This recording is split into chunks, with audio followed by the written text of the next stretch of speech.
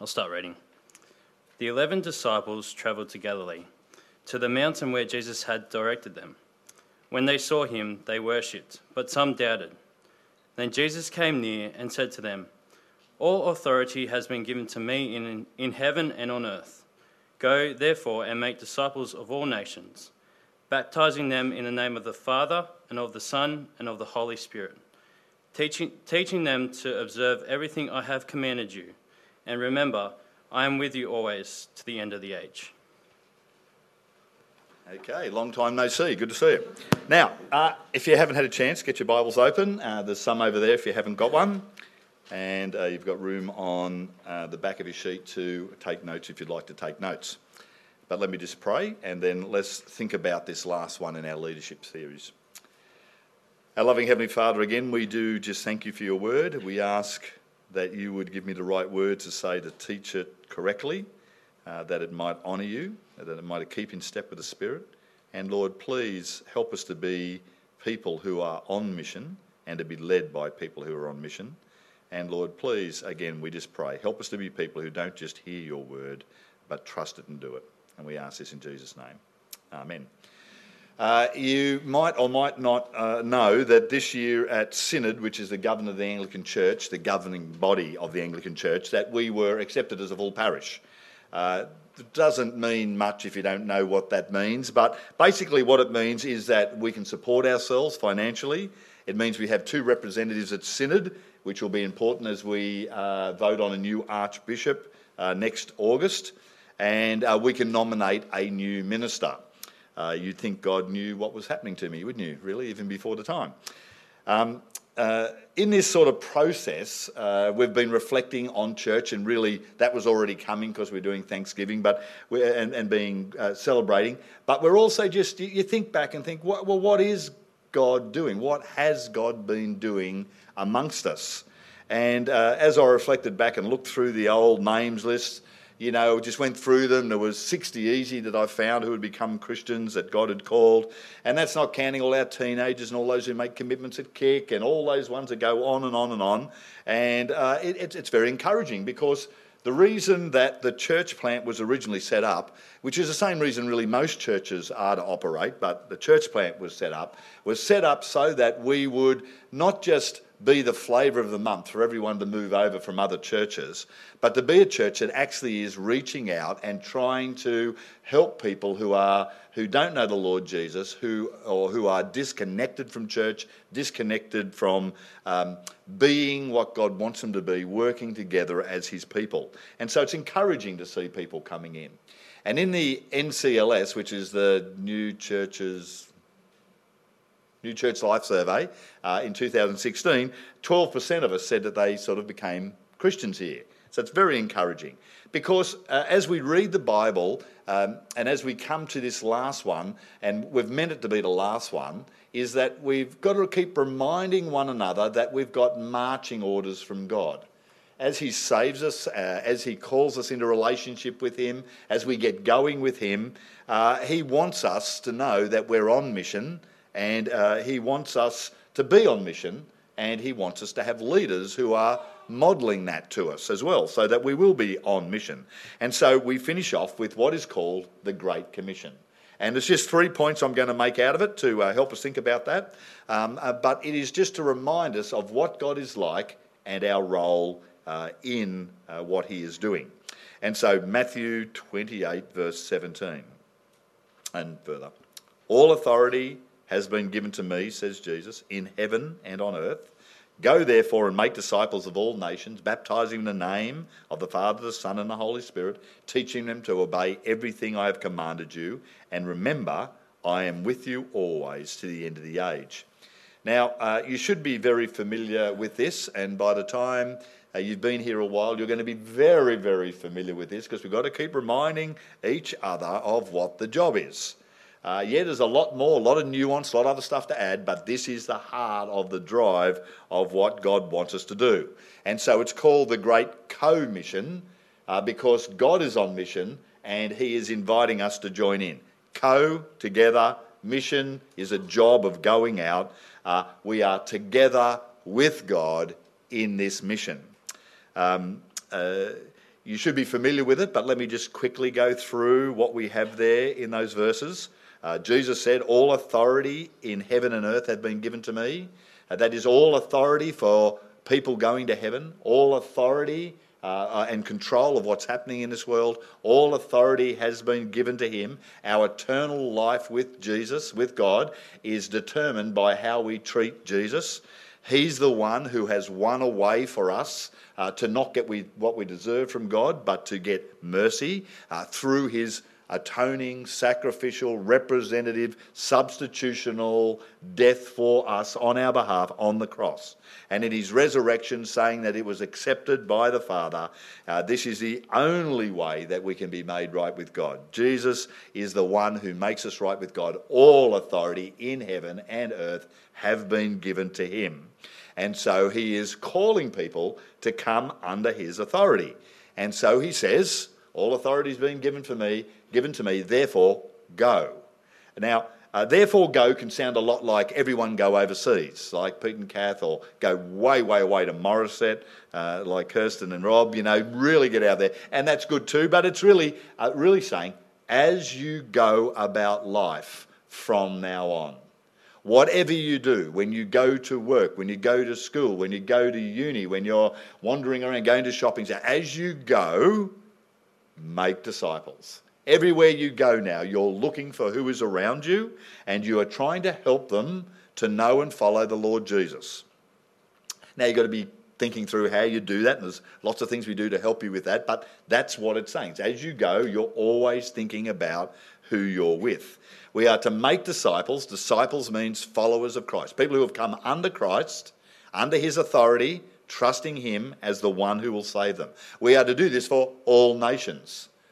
We are to be thinking about all nations, all ages, all sexes, no one is not available, no one doesn't need it, everyone needs it. There's only one God, and there's only one person who has the authority on earth for people to be saved.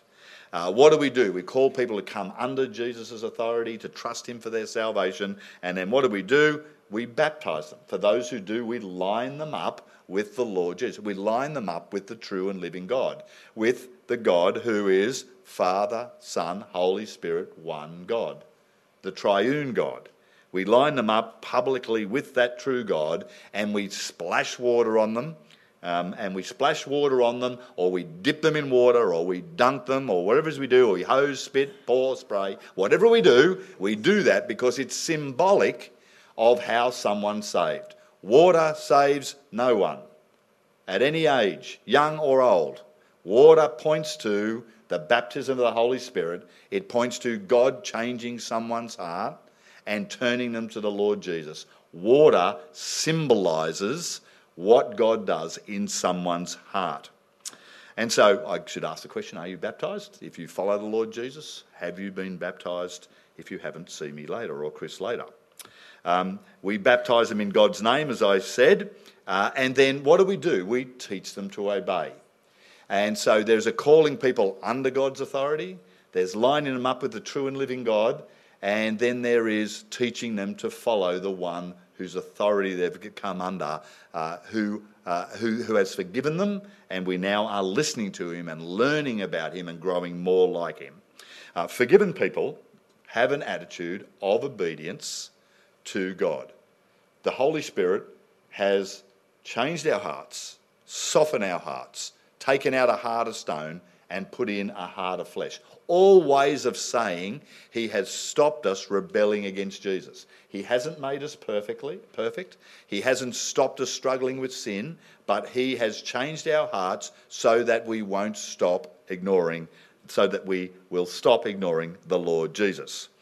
And as we go about helping people to follow Jesus, calling people to follow Jesus, getting them into the rescue boat, so to speak, and then teaching them to obey him and to get good at rescuing and being involved in it, we are to remember, as he says, that he is always with us. He is always with us, yes, because he comes into our lives, but he is always with us as we make disciples. He's always with us as we're on about the job that he gave us to do, the one we shove up on the wall to keep reminding us, go help people with God. Help one another to keep following Jesus. Help your friends who don't know him, who don't come to church. Help them to know him. Help them to put their trust in Jesus. Keep helping. He's with us in that job. That's the job, and he's with us in that. And so we've been looking for leaders who have this as part of their DNA. That is, we want to have people who are compelled by Christ's love to follow him, to help others follow him, guided by the Bible. And so our mission is a co-mission, a mission that God is on, and we are joining him in what he is doing, and he's calling us to do that. Two. So one is we have a co-mission, but second is God is first and foremost a missionary. We will never understand the Bible if we don't understand that the whole Bible is about saving people, is about redeeming people, is about gathering people into his kingdom. It's about getting people together from all tribes, all nations, everywhere into his kingdom forever. And the Bible is about that. And if we miss that, we'll keep reading the Bible and we'll read, be good, be religious, be believers, be something, but anything but be on God's team. Help people into God's team. See how God cares for people. See how God's saving people. See how God's working, trying to bring people. Look what he does to save people. God's plan is always to save people. And you can see this maybe most clearly by looking at that picture from Revelation, that metaphorical picture of what it's going to look like in the end when he says in Revelation 7 verse 9, and this I looked, and there was a vast multitude from every nation, tribe, people and language, which no one could number, standing before the throne and before the Lamb. They were robed in white with palm branches in their hands, just means forgiven.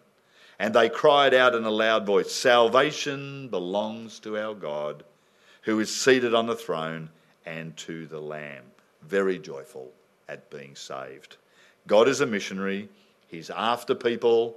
He's always been a missionary. He wants people who follow him. He wants people to join him. He's done everything for them so that they might join him from everywhere. So we want leaders who are on mission to model to us that we might be on mission. 3, his plan is to use us. His plan is to use us. Go make disciples, my children. Join me. Care like I care for you and others. Join me and help people to know and follow the Lord Jesus. I'm going to use your gospel words to call people from every nation. I'm going to use your gospel words to call people out of the world into my people. And a great reminder, people get stressed, like, it's hard to do and how can I do that? But the great encouragement is like one from 1 Corinthians chapter 3 verse 6, where Paul says, I planted the word, Apollos watered the word, but God gave it the growth. Our job is to plant and to water. Put it in, water it. Put it in, water it. Put it in, water it, and pray like crazy that God will give it growth. We can't save people, we can't grow people, but we can plant and water. Plant and water. It's very comforting to know that Jesus is building his church, but he's using us to do it. Here's just a few verses if you need more encouragement in that direction. Romans 10. For everyone, who calls on the name of the Lord will be saved. But how can they call on him they have not believed in? And how can they believe without hearing about him? And how can they hear without a preacher? And how can they preach unless they are sent? As it is written, how beautiful are the feet of those who announce good news. You see. 1 Corinthians 10. Therefore, whether you eat or drink or whatever you do, do everything for God's glory. Give no offence to Jews or Greeks or to the church of God, just as I also try to please all people in all things, not seeking my own profit, but the profit of many, so that they may be saved. Romans 1:16. For I'm not ashamed of the gospel, for it is the power of God for the salvation of all who would believe. I'm not ashamed to speak the gospel. Acts 4. There is salvation in no one else, for there is no other name under heaven given to people, and by it we must be saved. There's nowhere else you can take someone.